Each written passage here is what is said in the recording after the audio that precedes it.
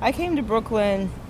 My first experience in Brooklyn was 2001, where in the summertime I lived in the Fort Greene, Clinton Hill area, and it was a very distinctly different place, and something that I hadn't really felt, honestly, coming from college in New England.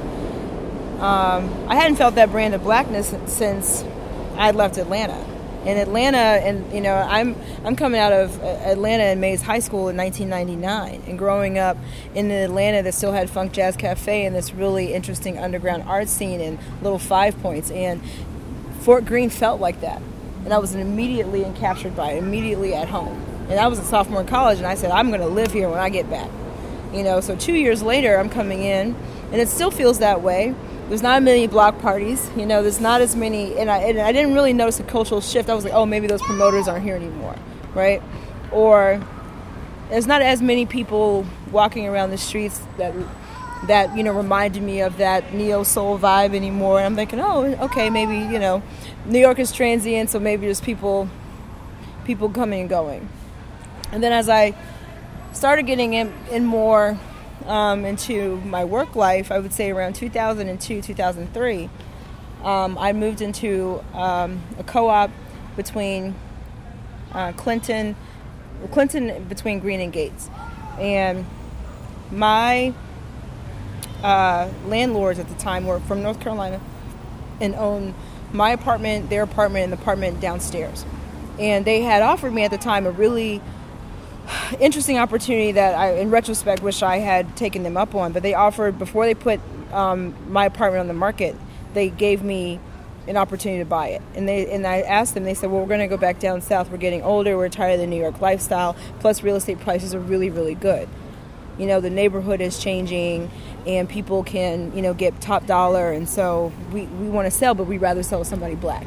And that never really entered my mind at first. They were consciously selling and taking advantage of what they felt was a change in the neighborhood, but still wanting to preserve the ownership. And of course, it was a one-bedroom pre-war original crown molding, and they were going to sell it for $240,000. Now I'm 21 years old. I'm thinking, I can't afford that. I don't know what that is. I went and looked at that same apartment today. It's $565,000.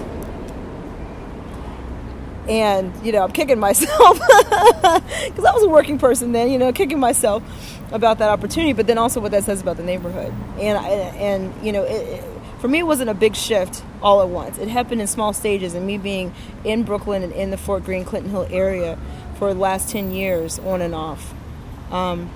It shows up in little things like a new coffee shop where check cashing used to be, or major big box retailers, not big box retailers, but like even major fast food chains coming in. It's not the corner stores anymore. And then I remember a big thing that I noticed, and it was very small but very significant. Citibank used to have it was literally just like a deposit box or like an ATM machine, and then they opened it into a full branch with tellers. And that to me said, okay, this is a cornerstone foundation of community investment. Or it came in the form of me seeing my first white woman in a sports bra jogging down Washington Avenue. I'd never seen that before, and that said something very distinct about her comfortability and her safety in that neighborhood. And she wasn't running for her life. She was just jogging for exercise. So, I've seen it happen very slowly, but it's picked up dramatically in the last couple of years.